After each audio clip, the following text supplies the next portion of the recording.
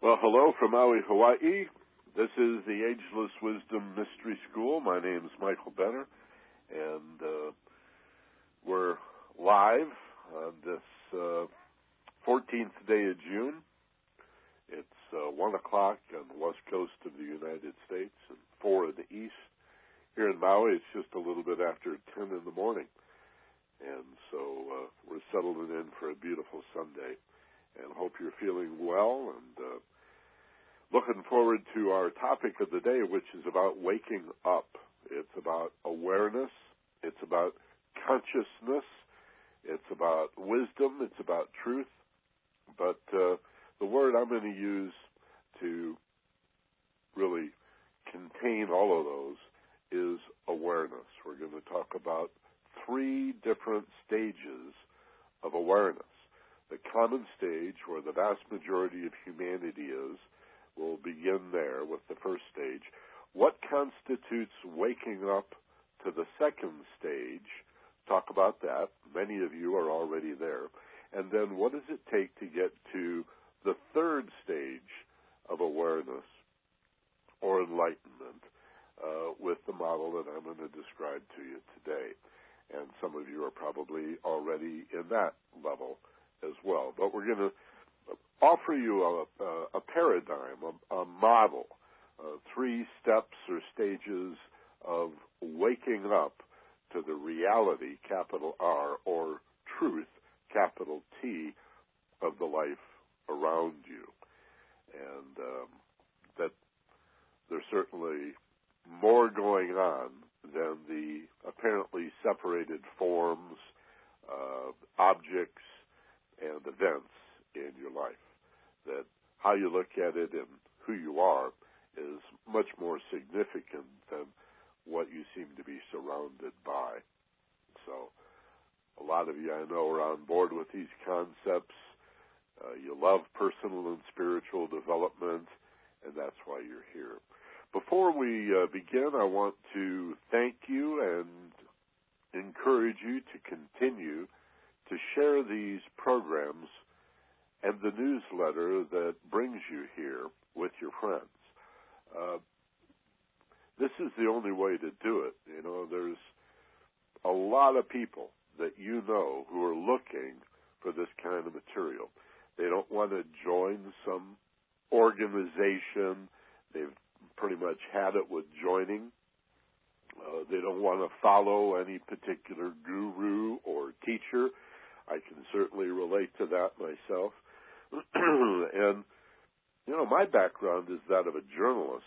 I'm a news guy that 25 or 30 years ago stumbled on to a very, very big news story, which has everything to do with human potential and spiritual potential and who we are as consciousness, who we are as awareness, and why we think and feel and act the way we do, and how to better understand ourselves and manage ourselves. And my goodness, now, more than ever, it's essential that we get a better and better sense, an unfolding sense of our unique individuality, but also our relationship to all other things, for economic reasons, if nothing else.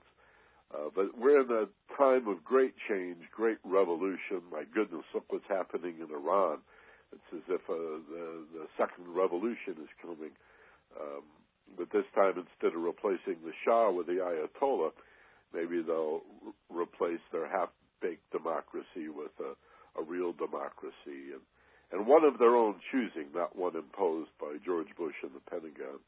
But it's very exciting. A lot of the people in the streets of Iran are young women and men who have been to the United States. They've been educated in American colleges and universities.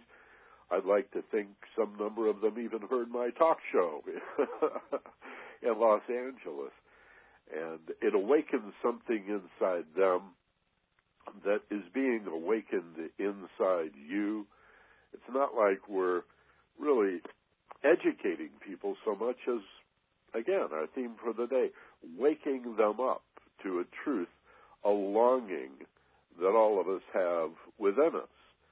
And to honor that longing is part of our topic today. So anything you can do to connect us with people in your sphere of influence who are looking for this kind of information without joining a church or a cult or following some central authority figure, bowing down to anybody, but who want to join this circle of wisdom seekers, of truth seekers, of those people who just cannot rest without wanting to know more and more about reality from your particular point of view as a unique individual, but then also how that harmonizes toward a greater understanding of our relationship to all things, dealing with that paradox of the one and the many, of unity and diversity, of spirit and a world of physical, dense, material form. Finding our place in that paradox is a large part of what this class is about every Sunday afternoon. Again, each of these is available by replay, and so you can forward programs on the replay page, on the web teleconference archive page. Just go to theagelesswisdom.com. Remember the THE, the W's dot, theagelesswisdom.com. Click on homepage to go inside, or subscribe to the newsletter on that first splash page.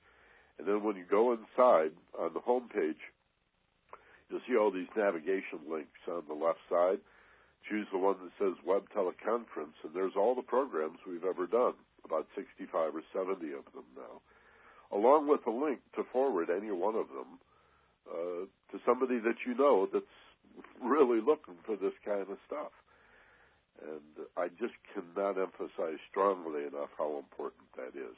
Every newsletter you get has a link at the very bottom that makes it really easy for you to forward the newsletter to somebody that, again, you think is interested.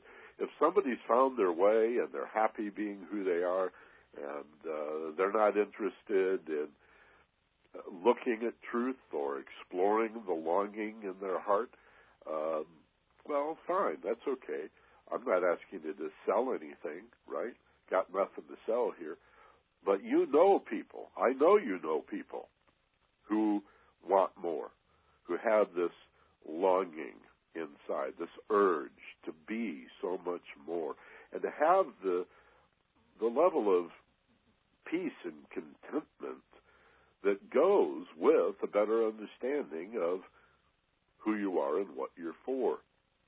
What an incredible gift to be able to give to people. So use the link at the very bottom of the newsletter that you get to forward the newsletter. You can forward the programs for free, and we really, really value that. And if you like what you hear on this webinar, remember we have a sister site with premium audio programs. The first 6 are free, and then after that, 99 cents a program. These are much higher fidelity. They're recorded studio quality. There's 2 of us, Steve and I, my partner for many, many years, Steve Snyder, who is a corporate CEO trainer, very progressive-minded trainer of CEOs and business people. And we call it Finding Yourself in Paradise. It's really a continuation of the programs we do here in the Mystery School. So check that out at FocusedPassion.com. There's an ED in there, by the way, FocusedPassion.com. All right? And get those free programs. In fact, there's a whole How to Learn 5-part series, How to Learn, that's available for free at FocusedPassion.com. You're going to want to check that out. Give it to your kids or people you know who have children in school or who may be students themselves. It's the How to Learn stuff. And, well, there's 4 programs, about 40 minutes each, and then a little brief intro, I think, 8 or 9 minute intro. All of that's free, too. okay, at focusedpassion.com. All right, let's get to our topic for the day today, which is awareness. And what I'm going to offer you is a model. Again, it may not be the definitive model. It is certainly not the only model for looking at waking up, but it's the one I'm going to offer you today. See me in a year, I may have a different one. So this is not carved in granite, but it occurs to me that there are three basic stages to the development of consciousness, or whether it's higher consciousness or expanded awareness. There are technically some differences in philosophy between consciousness and awareness, but I'm not going to get into it on that level. I'm going to use those two terms synonymously. Consciousness, as in higher consciousness or expanded awareness, it's basically seeing the bigger picture. There's more to it than that, but that's a good place to begin. A simple definition or description, more a description than a definition, of what we mean by awareness and consciousness is the whole enchilada. A German would say Gestalt, to get the big picture, to take a step back and begin to look inclusively and harmoniously at concepts that initially are seen by most people, because of their stress and anxiety levels, only in terms of their differences. Okay? The more stressed and the more anxious we are, the more likely we are to look at life deductively, rationally. Not that there's anything wrong with that. It's not enough in and of itself to only be deductive. There are other forms of logic. There is something called inductive logic, but I don't really even want to get into it because it's very abstract and difficult to explain. If somebody asks me about it, if you put a question on the web today, I'll explain it. But I'll just put it this way. Suffice to say, about 95 to 98% of our logical thinking is deductive in nature, which is general to specific. Those of you who are note takers, write that down. General to specific. In other words, logic by its very nature, deductive logic, is a deducing or subtracting process of taking something apart to try to understand it. Like if a watch doesn't work, or the car doesn't work, or your computer's not working, you want to take it apart, right? You want to, if not literally or mechanically take something apart, in your mind you take it apart. You break it down into little pieces to understand. Well, that's not the only kind of understanding there is, but that's the only kind of understanding that most people rely on. In fact, we have a real significant percentage of our population that doesn't even do that. That's not even logical or even reasonable. They just believe whatever they believe for whatever reason. In fact, I have a little quotation on that I want to read later today here. Let me get this Emerson quote.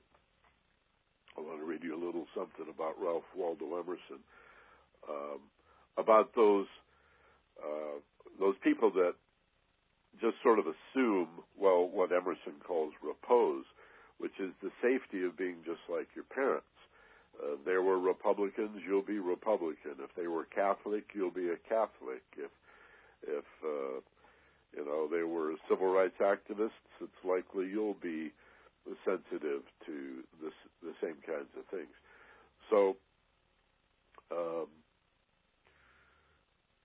there is inductive logic. As I said before, I think a better way of even talking about the alternative or the complement to deductive logic is creativity or intuitive understanding, expanding our topic for today, expanding awareness, to zoom out, to get the bigger picture, to go in the other direction from specific to general. So if logic and reasoning is essentially deductive, general to specific, take it apart, then we need some put together specific to general thinking. Hey, Michael, how do I take a step back and see the bigger picture? By the way, this is a central component in our How to Learn program that I was just talking about at our allied site, our sister site, FocusedPassion.com. The premium audio program, Finding Yourself in Paradise, starts with a trial subscription of 6 programs, and 4 of them are this Family Learning Hour, an accelerated learning how to learn program. And we talk about that. We talk about the idea of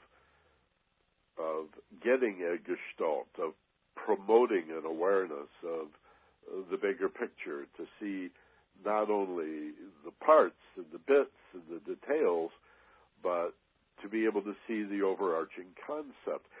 It's one of the primary learning skills that you need at the college level. It'd be great if you had it in high school and junior high and even grade school, but it's essential at the college level or university level to go beyond simply reading the details and the specifics. You have to be able to assemble that into some sort of model or paradigm, some larger overarching umbrella, of understanding, conceptual understanding. And we're not taught how to do that. I'm going to teach you today how to do it. And that's why one of the reasons I want you to forward these programs. But most people don't know how to do that. They only know how to break it down and look at all the differences, right, and why things are wrong and why they don't work. But to take a step back and look more harmoniously at what things have in common and how they work together, and the bigger picture, the symbiosis of nature, for example, escapes many people. They can take it apart. They can see the fox eating the rabbit, or the hawk sweeping down to grab the field mouse, or the little fish being eaten by the bigger fish that gets eaten by the even bigger fish, but they don't see the harmony in it. They don't have the ability on demand to step back and see the bigger picture and how it all works together as this one ecosystem, this one singular, beautiful, harmonious life support system that, in the simplest sense,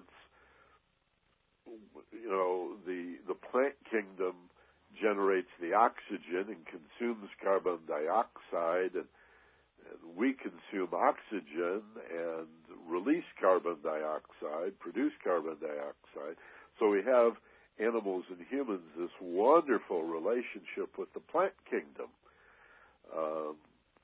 which is why one of the best things we can do for global warming is plant more trees and more green things. But I don't want to go off onto a tangent here. I want to emphasize that we need to supplement logic and its deductive, general to specific nature with an ability to go the other way, specific to general, and to see the overarching gestalt, the bigger concept, the whole enchilada. That is essentially the on-ramp to consciousness, that and having choices, the idea that you have choices. Moving from victim, life is done to me, to choices, wait a minute, life is what I do with what's done to me, would be another aspect of expanding your awareness of waking up. So I'll say that as an introduction as we move into the idea that there's 3 stages of waking up. And, this whole idea of awareness, there's a great story in Buddhism, you've probably heard me tell it before, or you've heard others tell it. It's about Siddhartha after he receives his enlightenment and has become aware of his Buddha nature, walking through the woods, approaching a small village in India. And as he comes upon the village, his presence, his charisma, so to speak, his bearing or countenance, his aura, however you want to say it, is so impressive that people are like blown away, and many of them fall to the ground as if they're in the presence of a god of some sort. And so somebody shouts out, "Are you God?" And Buddha said, No, I'm not God. And somebody else shouts out and says, "Well, certainly you're a great priest, a sage, a holy man of some sort." And Buddha says, "No, I don't represent a religion. It's not about religion. I don't come to you as a religious person at all. And it's not about, I'm not interested in worship and salvation and all of that." And so finally somebody says, "Well, if you're not God and you're not a priest, who are you, that you carry this much light with you?" And Buddha said, "I am awake." That was it. I am awake. So I put it to you, when you woke up this morning, I bet initially you were a little groggy. Unless you were startled awake, if there was a loud noise, a clap of thunder, or, God forbid, a car crash out in front of your house, you might wake up real fast with a rush of adrenaline. But most of us wake up, we're a little groggy at first, and we stumble into the bathroom, and we grope around trying to get the teapot on, or get the coffee made, and in a few minutes you begin to come to. You come round, so to speak. And it's usually stress and anxiety, it's confusion and things unknown in your life that begin to stimulate us. And very quickly we become overstimulated. My argument here is before you fully wake up, you're already overstimulated. And I don't just mean by the tea or the coffee, the newspaper, the morning news, and thinking about going to work and what you have to do at work, and how are you going to keep all these plates spinning in your life. Your to-do list comes to mind, and you start sorting out your day and maybe making notes, or you break out your calendar and you start scheduling things, because the vast majority of us, almost all of us, are overworked. We're overstressed. We're overstimulated. But we're addicted to it. Some would say we have to do it to keep our heads above water, to make enough money to pay the bills, but I'm not sure that's true. And for 50, 60 years, we've talked about the rat race, or the hamster wheel that so many of us feel that we're on. Well, it creates a trance, and not a good trance, like an awareness that we're talking about, but the kind of trance that you're in when you're watching television, for example, where you space out. And we go from not quite awake in the morning to overstimulated, and my argument is we don't wake up. Also, most of us have been raised by people that are not enlightened or aware, and so they don't know the warning signs of being unawake. And they're not teaching us how to wake up. Religion in the West, the three primary monotheistic religions of the West, all of which can be traced to a single father, Abraham. Jews, Christians, Catholics, and Protestants, and of course Islam. All see religion as a matter of salvation, not a matter of waking up, but of redeeming or saving or atoning for one's inherent badness and defects. For although we are made in the image of the Creator, supposedly, there has been a fall. Whether it's seen as Adam and Eve, all three religions know that story and believe in that story, or that's understood more as an allegory for what happens to consciousness or awareness when we incarnate, when we are separated from our source. And feeling separated, we become fearful. Alienation is scary. And so that fear leads to ignorance, which leads to more fear, which leads to more ignorance and more fear and more ignorance, and that's the human dilemma in a nutshell.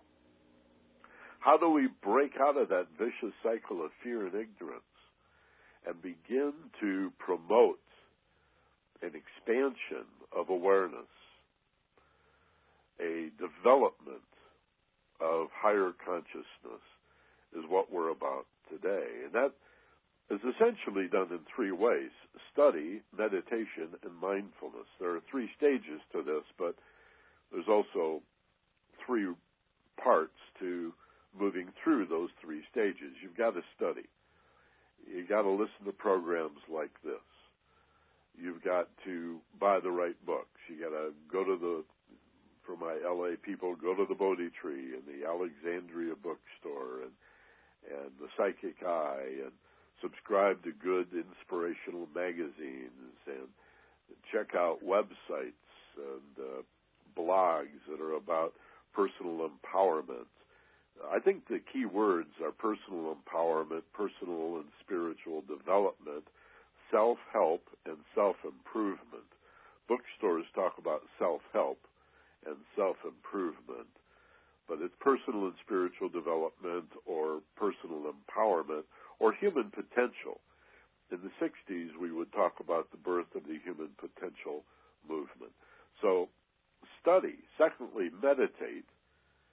And we're going to, every week, talk about different forms of meditation. We'll do a guided imagery exercise at the end of this class today. And finally, mindfulness, which is really not only the third technique for developing one's awareness, but the third stage that I'm going to describe today. So without getting too far ahead of myself, let's talk about these three stages of development, so-called. I want to share this. I mentioned this Emerson quote, and I want to share this with you before I go any farther. Let me find my glasses. Because what I'm suggesting here, that we develop ourselves, that we empower ourselves, that we seek to understand and refine our potential as human beings, is something that takes a lot of courage. And a lot of people don't want anything to do with it. So I want to read you a short paragraph by Ralph Waldo Emerson, who I greatly admire, as did Henry David Thoreau. Emerson was, of course, Thoreau's teacher in so many ways. An American transcendentalist like Walt Whitman and Thoreau and John Muir, and the inner person, the landscape that these transcendentalists in the 19th century in America wanted to develop. They're also part of what's known as the New Thought movement, the New Age movement 100 years ago and more. The landscape that they wanted to develop was not out in the world. It was not cutting down trees and clear-cutting forests and strip mining mountaintops. That's not what developing America was about to these early 19th century transcendentalists, but as the word transcendental would suggest, to develop an interior landscape and an inner frontier to develop your sense of who you are. But they knew, too, that required courage. And Emerson here describes this as a longing for truth. The Russian mystic H.P. Blavatsky, who founded the Theosophical Society, largely out of the New Thought and American Transcendentalist movement, is known for having written once, "There is no religion higher than truth." I mean, what good is religion if you don't want to know the truth? And the truth is inside you, not outside of you. And it's perceived with interior sense and sensation, not external truth, right? And so let me read you what he says here. I find this inspirational. I hope you will too. Ralph Waldo Emerson said, "God offers to every mind its choice between truth and repose.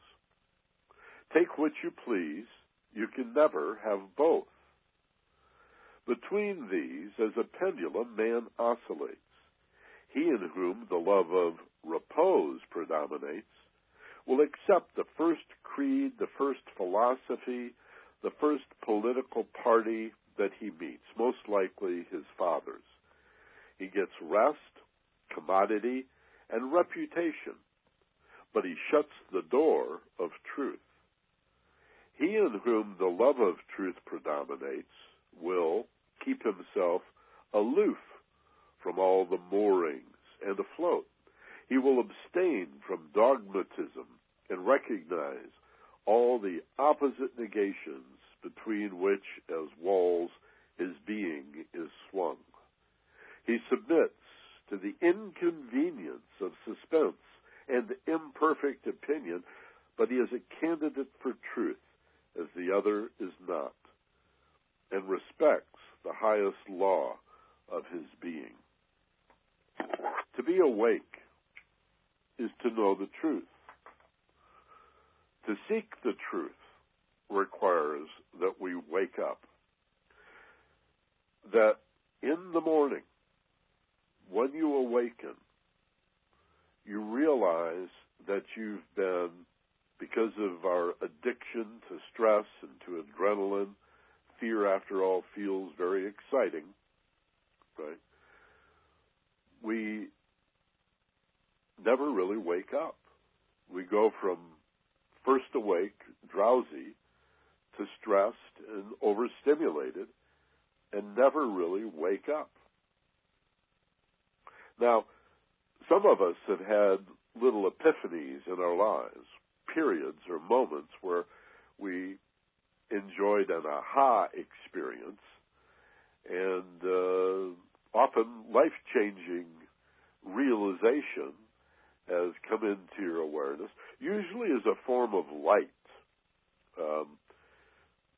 Truth, awareness of truth, the development of consciousness often comes as light, either a dawning, like the sun coming up slowly, a dawning, wait a minute, I'm starting to get it. It might take days or months or years for the dawn to come. And for you to realize what it is about yourself, not the world around you, that longs to be realized. Or it could be a light bulb that just pops on one day as if, groping around in a dark place trying to find something, and then you find a light bulb and you turn it on and you immediately see what had been there all along. You just hadn't seen it for the lack of light, and now, aha, there it is. The light bulb pops on. Ford has a better idea, that logo, that archetype. And sometimes we're thunderstruck. But whether it's the slow dawning of a new idea, a light bulb popping on with a new idea, or being completely thunderstruck, lightning struck by an epiphany that, as Rudolf Steiner said, not only illumines the landscape, but changes the interior landscape forevermore. Your life has changed now. You'll never look at life the same way. You know, Buddha said, if you could see the truth in the center of a flower, it would change your life forevermore. Now, to respond to that by saying, well, what in the world does that mean? How could my life be changed by understanding a flower? Well, to attempt to do that in normal consciousness is almost to ensure your failure. We have to alter consciousness. We have to use altered states of expanded awareness. We have to alter our state to expand our awareness. Normal consciousness is very narrow. And that's the problem that we have, you see. Again, most people aren't thinking at all. Those that are reasonable are only thinking in deductive, general to specific ways. It's usually the mystic and the artist that are those people that are able to see the bigger picture, or the gestalt, and the connection of things, and also to see that they have choices and they're not victims, those two elements, okay? The on-ramp to developing consciousness.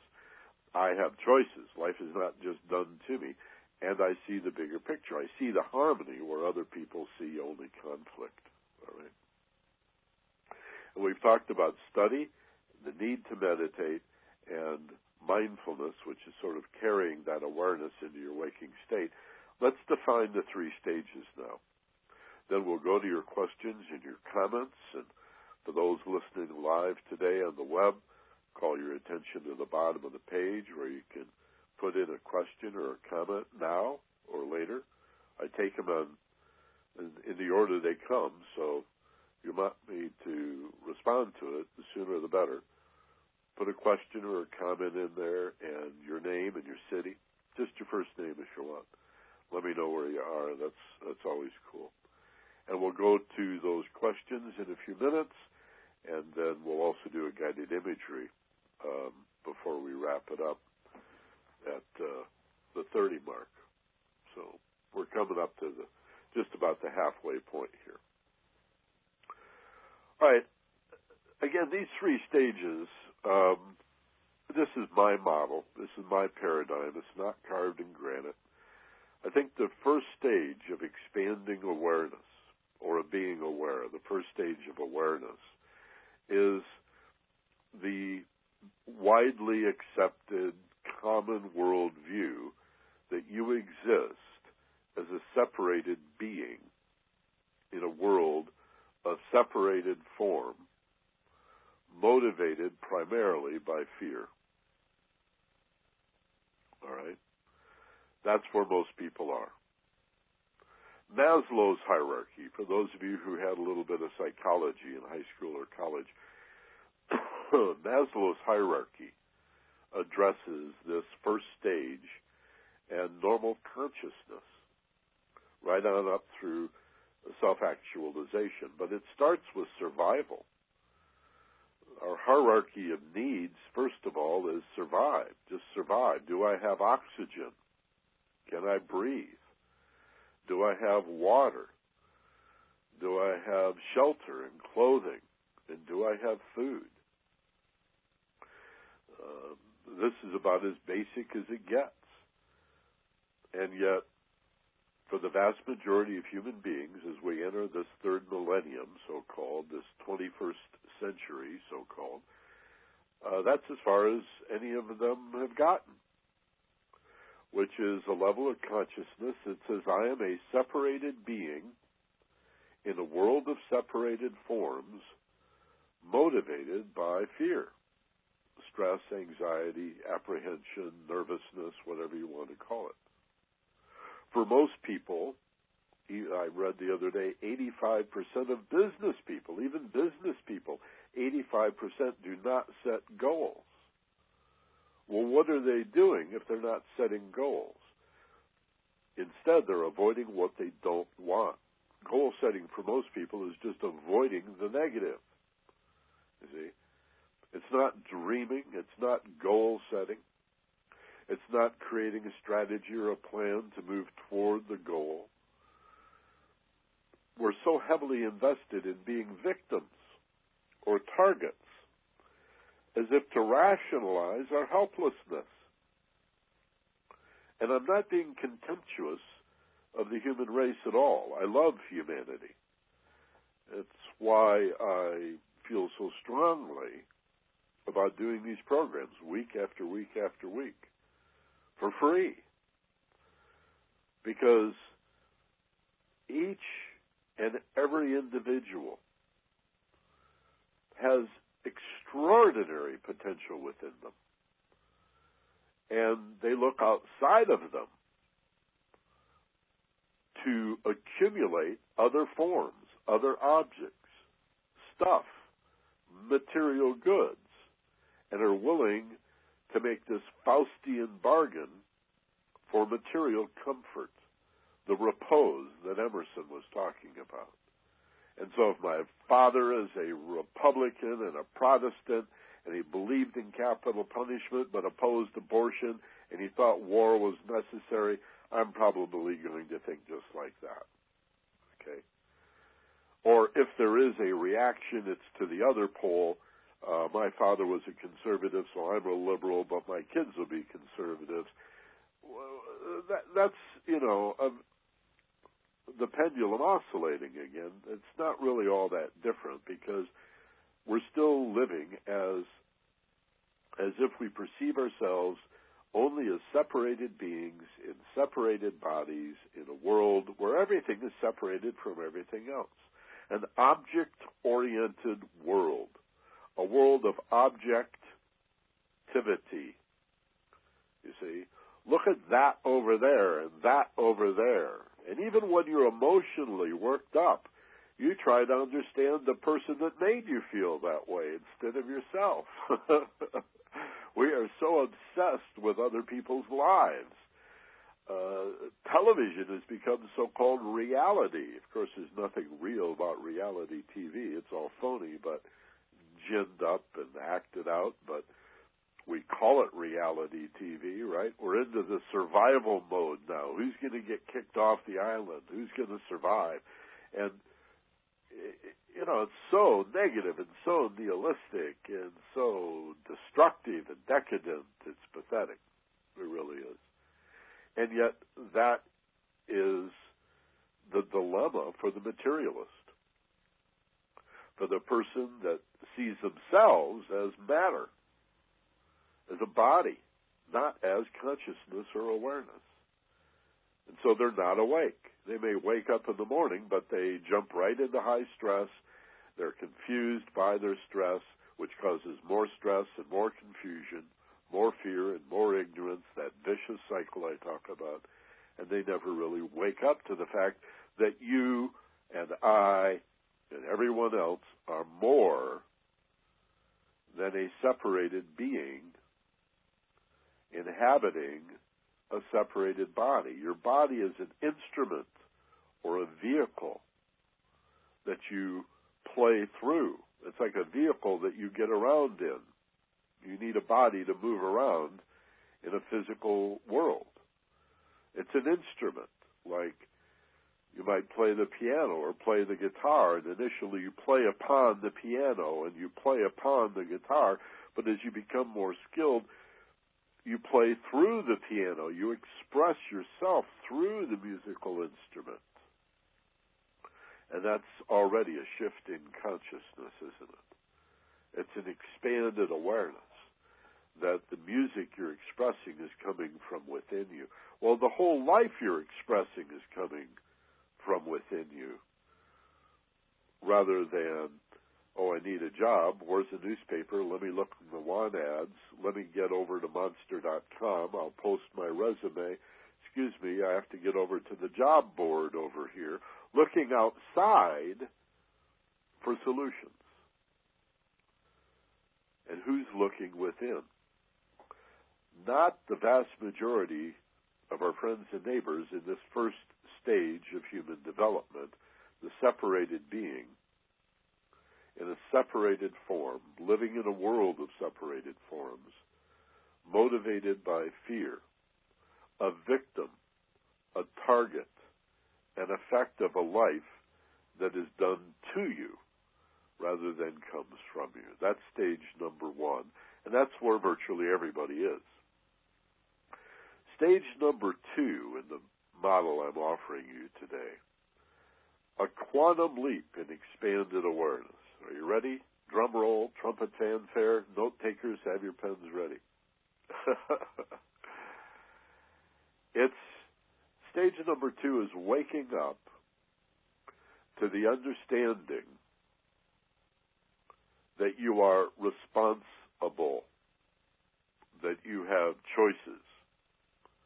And the place to begin to be responsible is not really responsible for your behavior, though you are, and your speech, though you are, and not even to be responsible for your thoughts, although of course you are. Most people know that part, and they are to varying degrees responsible for what they think and what they say and what they do. The challenging part in stage two, to move from number one to number two, is to be responsible for your emotional nature. Responsible for managing emotional turmoil in your life. Turning around this element of the first stage, that you are a victim, a target, or an effect of life, and saying, well, there are times that life seems to be done to me. The truth of my life, capital T truth, is that it is emanating from me. And that the behavior that most people see as a reaction or a response, you will begin to see as a choice that you initiate. Okay? Nobody can make you do anything. Right? Waterboarding doesn't work. Somebody could put a gun to your head, tell them what they want to hear, lie. They can't make you do anything. They could kill you, but nobody can force you to do anything. Right? That's why torture doesn't work. People just lie. So they never, it didn't work in the Spanish Inquisition, and it doesn't work now. So I find it interesting that people are talking about waterboarding the guy that shot the guard at the Holocaust Museum, or the guy that is charged with killing the abortion doctor. They're terrorists. Maybe Dick Cheney should waterboard them, right? But there are terrorists. They're American terrorists. They're homegrown terrorists. So we're not going to waterboard them. We only waterboard people of color, right? I think that's what that comes down to. If you're a Nazi white supremacist, you don't get waterboarded, but you could be Chinese or Arabian or have any color in your skin whatsoever, then you're a candidate for being waterboarded. But that's an aside. The idea of being responsible for your emotional feelings is the second stage. It is nothing short of a breakthrough in the development of consciousness, or expanding your awareness to understand that emotions are evoked from you, not done to you. This is so huge. It's so incredibly big that even after you know it, you will be challenged to apply it in your life. Because the nature of emotions is to make you feel stressed and endangered. And then you go back into the trance, lower consciousness prevails, you're a separated being now in a separated form, you've forgotten the second stage, and you're living in a world of separated forms, motivated by your fears and your stresses, and you're playing a victim to your feelings again until hopefully somebody in your circle of friends, maybe your spouse, one of your kids or parents, somebody in your family says, wait a minute, didn't you say that you'd made a breakthrough, that you had come to understand that your feelings are your feelings, that they can be stimulated by other people, but the quality of the emotion is evoked from you and about you. It reveals, emotions are the essence of subjectivity. You can think like other people, and your thoughts can be right or wrong, but you only feel like yourself. It's the name of a program that I do called Feeling Like Yourself. It's a 10-part training. I still do it over the phone here from Hawaii. 8 to 10 session training called Feeling Like Yourself. The Fly program. Learn to fly. Learn to feel like yourself. That means you have to take ownership of the feeling. That he made me mad tells you nothing about him. If somebody, who was the ice skater that hired a guy to hit the other ice skater in the knee with a hammer, the pain, Nancy Kerrigan, the pain that she felt in her knee said nothing about Tanya Harding or the guy she hired or the hammer that he used. The pain, though it was done to her, was about her injury. And our emotional pain, though done to us seemingly by what other people say and do, reveals our inner hurt and our damage and our need to be healed.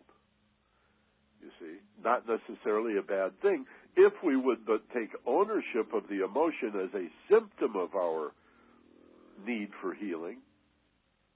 In the same way, we've learned in childhood to take responsibility for the pain. Fell down, skinned your knee. What is that going to tell you about the nature of the sidewalk? Right? The pain is about the knee. Let's take a look at it. Let's get this wound cleaned.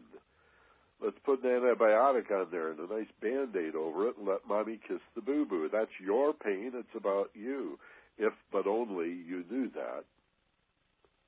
And most people in this conference call, this webinar do, but most of your neighbors don't. And even though some have been exposed to this, they quickly forget it. This is stage 2 in my model of developing awareness, is to recognize and to get better and better and better and better at reducing the amount of time that it takes for you to remember this emotional hurt is about me. It is evoked from me. It is about me, not the person that made me feel this way, or the group or the event that caused this emotional hurt. To seek that level of truth is to awaken to the second stage in my 3 steps, my 3 stages of the development of awareness or expanding consciousness. Okay? And then the third has got to be mindfulness. And you don't get to number 3 without number 2. As surely as nobody gets to 2 or 3 without number 1. We have to spend some time of our lives in stage 1 thinking we are separate, alienated, and alone, which comes out of confusion and causes more stress and more confusion and more stress. The problem that supports every problem is your confusion and your stress and anxiety. All of it born from the fact that we feel that we've been ripped away and separated from our source, or somehow born, if you will, if not incarnated, into these remote bodies. And everything's remote. Even Western religion sees God as being very, very far away in a separate body. in a world of separated forms. And every once in a while you hear a Christian or a Muslim or a Jew say, well, God is everywhere. Well, but if God is in a separate body as Jesus or as the Father aspect of God, that just means he's very fast and he has very good hearing and he has X-ray vision, and now you've turned God into Superman, changing his outfit in the phone booth or something, but still a separated being in a separated form. When the mystic, I like the Sufi saying, God is closer than your breath. God is closer to you than your breath. For there is no separation ultimately. And this is stage 3. To be mindful that your thoughts and your emotions are also separated forms. Okay? Now, this is radical. This is a major leap for most people because we believe that we're generating our thoughts and our feelings consciously. Now, we are responsible, obviously, but maybe the process is not that we're generating thoughts and feelings so much as magnetically attracting them by the frequency of the awareness or the consciousness that we carry. Just as finding the right note on the piano causes the snare drum over in the corner to vibrate all by itself. Or, the story of Ella Fitzgerald hitting the high note and the wine glass shatters. Sympathetic oscillation, sympathetic vibration. This is the essence of magic. This is how Christ changed water to wine. This is how you heal the sick. You see, love as consciousness, love as truth, as consciousness, as awareness, has frequency. It has vibration. And so your thoughts have vibration and exist as forms. Thought form is a word very much like belief system. A thought form is just a form. It's an object. Just like, excuse me, would you hand me my keys? I'm going to hand you this book. Passing back and forth these objects, these items as they are forms. We do the same thing with our belief systems, our thought forms. And most of them are illogical. Many of them are illogical and unreasonable. Capital punishment, one of my favorites. War. Let's just stay with that. Capital punishment. I'm going to kill you to prove that killing is wrong. There's never been a study, not a single solitary academic study, that shows capital punishment to be a deterrent, right? And the hypocrisy, the lunacy of saying the state is going to kill you to demonstrate how wrong killing is. Oh, if only they'd gone into the military, they would have got a uniform, and then they get badges and awards for killing people they've never met. Why does this persist? I mean, I can understand it, 5,000 years ago, but why would it persist in an age of so-called enlightenment? It exists because these are forms, these are patterns of thinking that are rooted in fear and ignorance. And so people don't want to know the truth. They want to react to their fear, right? 9:12, I want to kill somebody. I want to kill somebody, I don't care who. It's just like swatting a mosquito, right? You react, you swat the mosquito immediately. You don't make a choice to swat the mosquito. That was this country under Bush and Cheney. And those guys stretched it out for 8 years.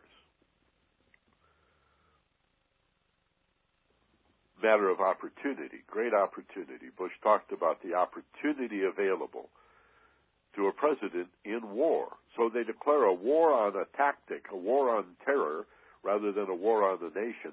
So it'll never end, a global war, a perpetual war, a war of fear to eliminate fear, a war of hate to eliminate hate. This is insane. And yet he got voted in again 4 years later. More war, more hatred, more terror, more waterboarding. That's how we'll show the world how right we are. This is insanity. Why does it persist? Because people aren't generating these thoughts. It's their fear, the vibration, the particular frequency that is attracting the form. Mindfulness is to see that. Mindfulness begins with watching the thought without being driven by the thought. Watching the emotional nature without being an effect or a victim of your emotional nature. Simply witnessing that these thoughts are going through your head and these feelings are coursing through your body. In the same way you could go to the mall and people watch. Watch these separated people, these separated forms walking by you. You can become mindful, detached and mindful of your own interior processes. This is stage 3 in the development of awareness. To become mindfully aware that you think. You can apply your thoughts, but even when your thoughts are not applied and you sit back, your mind has a mind of its own, and it's still going to generate a stream of consciousness, a train of thoughts. But you're not the stream, you're not the train, you're not the thinker. You just think you are. You can climb out of the stream up onto the bank and watch the river flow, watch the thought stream go by, stand on the side of the train track and watch the train of thoughts go by, and choose which thoughts to empower. What an incredible breakthrough in awareness, in the search for truth, an appropriate response to the longing inside each of us to know who we are and what we're for. To take a step back. This is the adult, grown-up version of what your parents put you through when they said, oh, great, because your friend did it, you did it. So if your friend jumped off a pier and told you to do it, you'd do the same thing. I mean, you know, didn't we all hear that? Well, that's what most of us are doing. We're hypocritical in that. We can give that advice, but we're still following the leader, right? We still do what we're told to do. Hey, buy this big expensive car. You can't afford it. It's not very gas efficient. Doesn't really ride very well, but everybody else has one, so you better get one. Fashions. My God, fashions. Design. You've got to have a Louis Vuitton bag or a Coco Chanel purse No, you don't. You don't have to pay $500 or $5,000 for a bag to carry your wallet in. To create an appearance. You see? Now, you can say, well, if that's what people want to do, well, I won't even get into the argument. I don't think they're making choices. I think in this first stage, it's all action, reaction, stimulus, response. It's all reflex. There's very little thinking involved. Stage 2, to take responsibility for your behavior, for your speech, and for your thoughts. Great. Now, can we go the rest of the way and take total responsibility for your emotional nature, to manage your emotion, to discern the meaning of your feeling, even if it was stimulated by another person. Stage 2.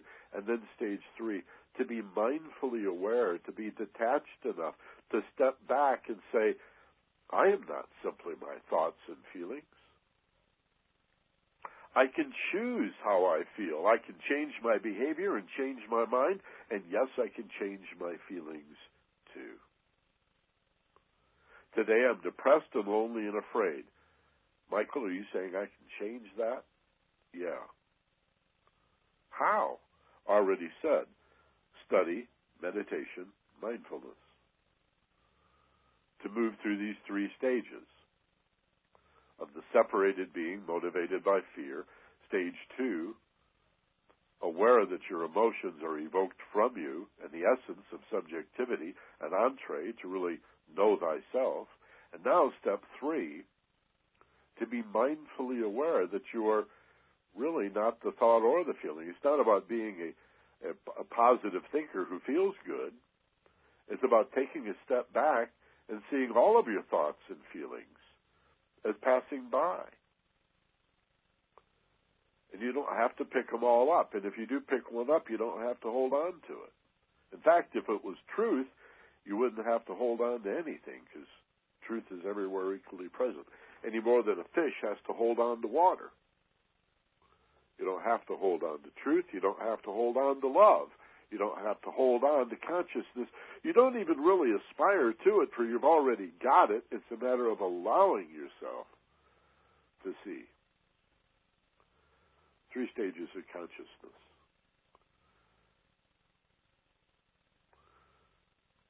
Let's check the board here and see what folks have submitted in the way of questions. Hold on a second here. I've got telephone wire and the mouse wire a little tangled up. Let me untangle this. All right, good. Let's say hi to a few folks, and then we'll do our visualization process and install a little bit of what we're learning here today. Again, if you're live on the internet, on the web with us today, it's June 14, 2009. You can use the little box in the bottom of the page to enter your question or your comment, include your name, and hit the submit button. I won't see it if you don't hit the submit button. In La Habra, Carol Pastel is with us. She says, hello again, Michael, and hello to Doreen. Thank you, Carol, as always. Appreciate hearing from you. From Tucson, Arizona, Lorelei is with us today. She says, hi, Michael. Thanks for all you do. The hamster wheel, Lorelei says, the hamster wheel is not a good place to be. Becoming aware that one needs to get off the wheel, but not knowing how to do it, is scary enough to keep us on and rob us of our true selves. And then she says, say hi to Doreen, so I'll do that for sure. Yeah, how do I get off that wheel? You know, what is scary about it? Well, it's new. That's one of the ironies of stress management. Stress management is that anything new is unknown and therefore confusing and stressful. And we've got years and years of studies, countless studies, that show good change is as stressful as bad change. In other words, a new baby in the family is every bit as stressful as grandpa dropping over dead. Right? A new job, a promotion, is just as stressful as being fired or demoted. You may say, no, I don't think so. Then a new house is just as scary, moving into a new house or taking a risk to sign the dotted line on a 30-year mortgage. That's every bit as scary as getting foreclosed on.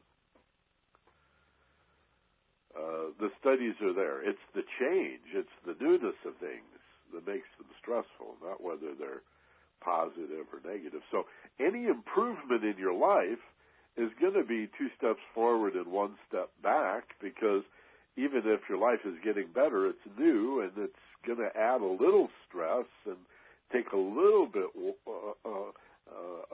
of time to get used to not being on the hamster wheel, right? Just letting that hamster wheel sit idly over in the corner of the cage and reassess, right? Maybe you get on a different hamster wheel, doing something that you love to do. Maybe it's just a matter of slowing down the hamster wheel, right? All depends on how you look at it. But to have the awareness, the responsibility to choose, I think that's what it's about. To really make the choice. And I have a lot of respect for people that do that make major life choices, that sit down, set goals, make plans, and do it.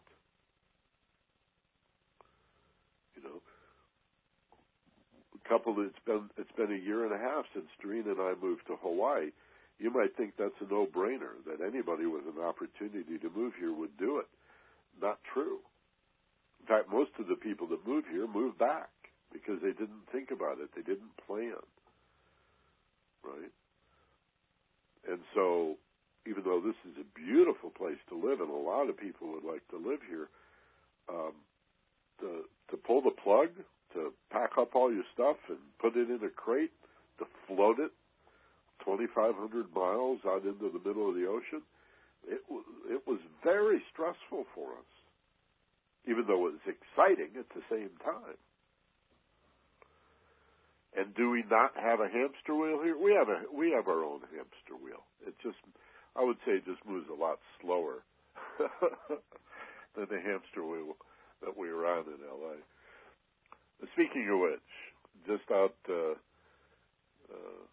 the road a piece in Honolulu, over on the island of Oahu, Bert's with us today. Hello, Bert. He says, "Hi, Michael. Hope you and Doreen are doing well. Keep up the good work. Aloha."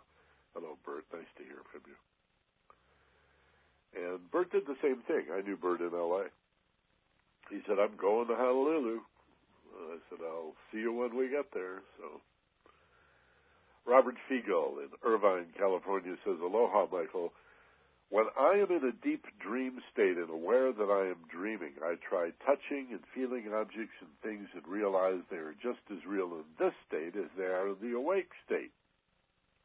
It would seem all is really a dream state in reality and is manifesting from us in our thoughts and beliefs. We truly are the creator of our own reality." Excellent class as always, and have a magical week. Well, bingo, Robert. That's a beautiful insight. You know, you wake up, it's just as he said, you wake up from a dream. Imagine being a little kid. You wake up from a scary dream or a nightmare, and your mother assures you, "Oh, it was just a dream," and you protest. You say, "Well, it sure seemed real enough. I mean, I still have the emotion connected to it. I still remember it as if it was real. What's the difference?" Robert's right. There's not much difference. It's just one channel or the other. That's why lucid dreaming is so far out. To be, as Robert's suggesting here, to be aware of the dream while you're dreaming it, to have choice in the dream, is to say, well, maybe I'm dreaming. Maybe I'm not the dream. Maybe what I call physical dense reality is being assembled inside my brain based on physical sense and sensation. That the object I touch, I reach for, not because I see the object. I only see with my eyes light bouncing off the object. When I reach out to touch the object, it seems solid enough, but I know that it's simply a dance of tiny little particles, mostly empty space, but held together by various forces, centrifugal, magnetic, gravitational forces and give it the appearance of something solid and permanent and unchanging. And yet, you know, it could be the strongest steel or titanium, and yet it's a dance of tiny particles that seems real enough, but it's a dream. To awaken to the dream, to awaken that it's all a dream, and to do that here and now. Why wait till you die? Why wait till you die? If you can learn to do that now, to be that aware, with study, with meditation, and mindfulness. Let's see. Let me refresh. Another Robert in Irvine. This is my ham radio friend, Robert, KW6B. Hello, Robert. He says, do you want to take the red pill or the blue pill? Yeah, from the Matrix. Emerson was very insightful. Robert's referring to the little paragraph I read about truth and repose. Thank you, Michael, for another great discussion, and thank you, Robert, in 73. In England, Jacob Martin is with us. I know Jacob from Facebook. I didn't know you were in England, though. Nice to hear from you, Jacob. He says, greetings from England, Michael, Jacob, and that's 3 weeks in a row. We had Ginger on last week and the week before from Arundel, south of London, and now Jacob somewhere in the British Isles. So cool on the internet. And in Apple Valley, another one of Southern California's more romantic locations. Don is with us, and he says, thank you, Michael, and good morning or good afternoon, Don. Thanks for being with us from Apple Valley up by Victorville, cowboy country. All right, you guys, we just have about 10 minutes left, so let's do a little guided imagery exercise. And again, thanks for being here. Close your eyes, get comfortable, provided this is a good time for you. Obviously, if you're driving a car, you might want to keep one eye open a crack. No, I'm only kidding. If you're listening on the phone, get in a comfortable place if you can. And for those of you on replay, well, you got a pause button. So get comfortable, sit straight but not rigid, be relaxed and balanced, and create and sense a feeling of letting go, a feeling of relaxation, as if feeling very, very safe in your body as you close your eyes and take a nice, slow, deep breath. Inhaling through the nose, fill your lungs, hold as you peak, and exhale as slowly as you can.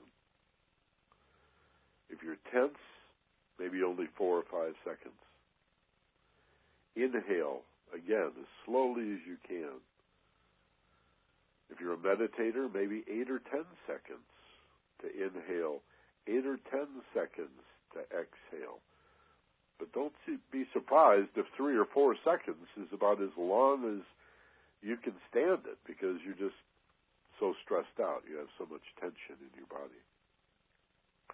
As you become more and more relaxed, you'll find yourself with these initial slow, deep breaths able to breathe more slowly, more easily. And then after a few of those, 2, 3, 4 slow, deep breaths, let your body breathe itself. Turn it over to autopilot. And just feel yourself softening all the way to the very center of your being, as if not only the muscles in your body, but the organs in your rib cage and even the skeleton at the core of your being is relaxed and safe. As you begin to visualize in your mind's eye, and my voice will guide you here, so let go and visualize a beautiful place of perfect peace, a garden, a paradise, a nature scene, a place you've been that you remember, or a place entirely from your imagination, maybe a combination of the two. The same place you always go when we do these exercises, or maybe somewhere new and different. But be outdoors. Be in nature. Imagine sunny, warm meadows where the temperature is just right, and cool, shady places, and even dark, forested, cooler, damper places. And you find yourself wherever you wish to be, in the shaded forest, the sunny meadow, sitting upon the earth. Find a spot and sit down, maybe next to a little stream or a lake. And as you sit, feel connected to the earth.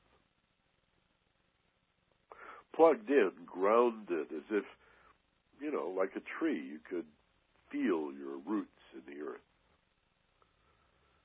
And the feeling you're making that up is exactly right. And just take a moment to review the three ideas presented here today. That what most of us have thought for most of our lives is but the first of three stages of awareness. The idea that we're separated, alienated, alone, lonely, isolated, always reaching out for understanding, reaching out for companionship, to hold a hand or get a hug, to try to belong to a group, or to be accepted. So lonely and alienated, so separated we feel, and so frightened as a result, so stressed and nervous, that the best we can do is reach out. Level 2, understanding that I am not merely a target or a victim of life, that it's not really being done to me so much as coming out of me, coming from me. I am assembling it in my brain. I don't see objects that I believe I see, merely light reflecting off them. And even all of my physical senses and sensations added together is but a sliver of all the frequencies and vibrations and oscillations in my environment that I am not sensitive to, that I am not aware of. So much going on. The universe shimmers and shines and dances all around me. But stage 2 primarily is realizing my emotions come from me. I always knew I could change my behavior. Sometimes that's hard. I can change the way I talk. That has its challenges. I've learned to change my mind. Sometimes that's not easy either. But to change how I feel by managing emotional turmoil, calming the emotional nature, to find the wisdom, the truth in the emotion. This is big. This is huge. This is the second stage of expanding awareness. My life comes from me. My feelings, my emotional feelings, are a language, a form of intelligence, nothing short of the essence of subjectivity, revealing who I really am as a unique individual, part of one thing, part of the all that is, but from a very unique point of view. And stage 3, these thoughts that I have and these feelings that seem to be done to me, I can expand my awareness through study, through meditation, through contemplation, through simply watching my breath, or watching my train of thoughts and looking at the gap between the thoughts, and even expanding the gap between the thought and realizing I didn't die For half a second, I didn't think before my mind went off in another direction. For half a second, maybe even a full 1001, I didn't think, but I remained, I existed, I did not die. I am not my thoughts. I can learn to observe the train of thoughts and make better decisions about how to think, better decisions about what my feelings are saying about me. I can learn to accept the truth of who I am and what is happening around me. I'm not a victim or a target. I can choose to initiate. I can choose to do nothing but observe. But I have choices. I can learn from these thoughts. I can reject those thoughts as part of an old pattern. Appealing, yes, but ultimately destructive. I drop those. I will no longer be distracted by the temptation to think in such ways. I am that I am. In form, but above and free of form. I am that I am. With an elevated perspective, looking down on the world that I used to be trapped in, and now, from an elevated point of view, I see the bigger picture. It starts making sense. I see harmony where before I saw only discord. I'm beginning to see one thing where before I only saw conflict and adversity. I'm beginning to see harmony and peace.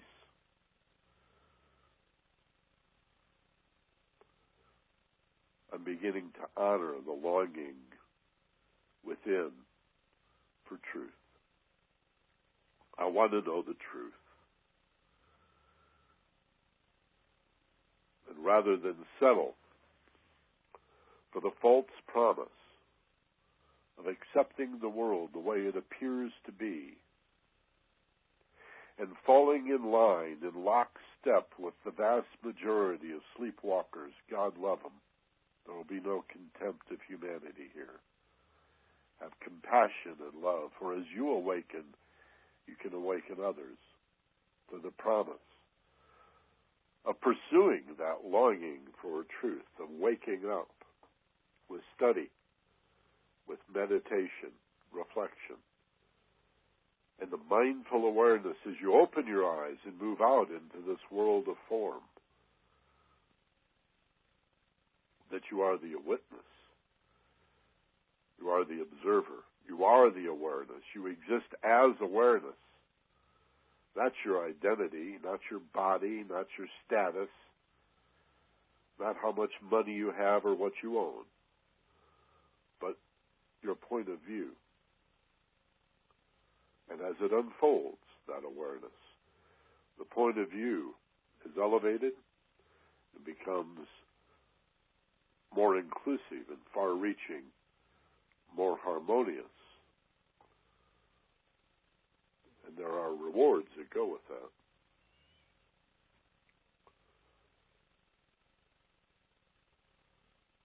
Dedicate yourself to pursuing the longing in your heart, as defined by you, not me or anybody else. Want to know the truth of things. Want to know the truth of yourself.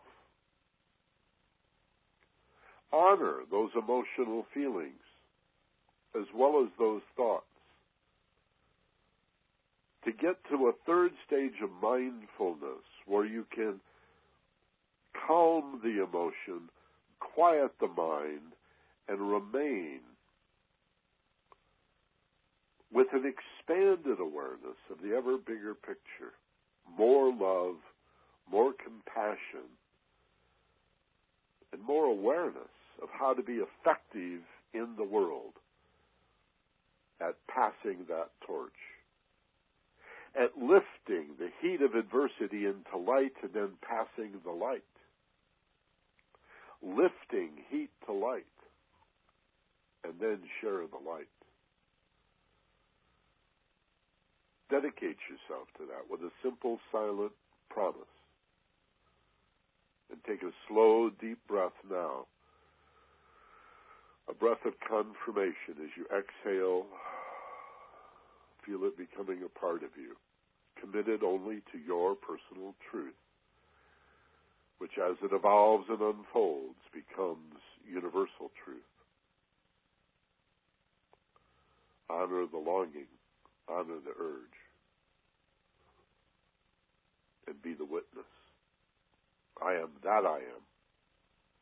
In form, but above and free of form.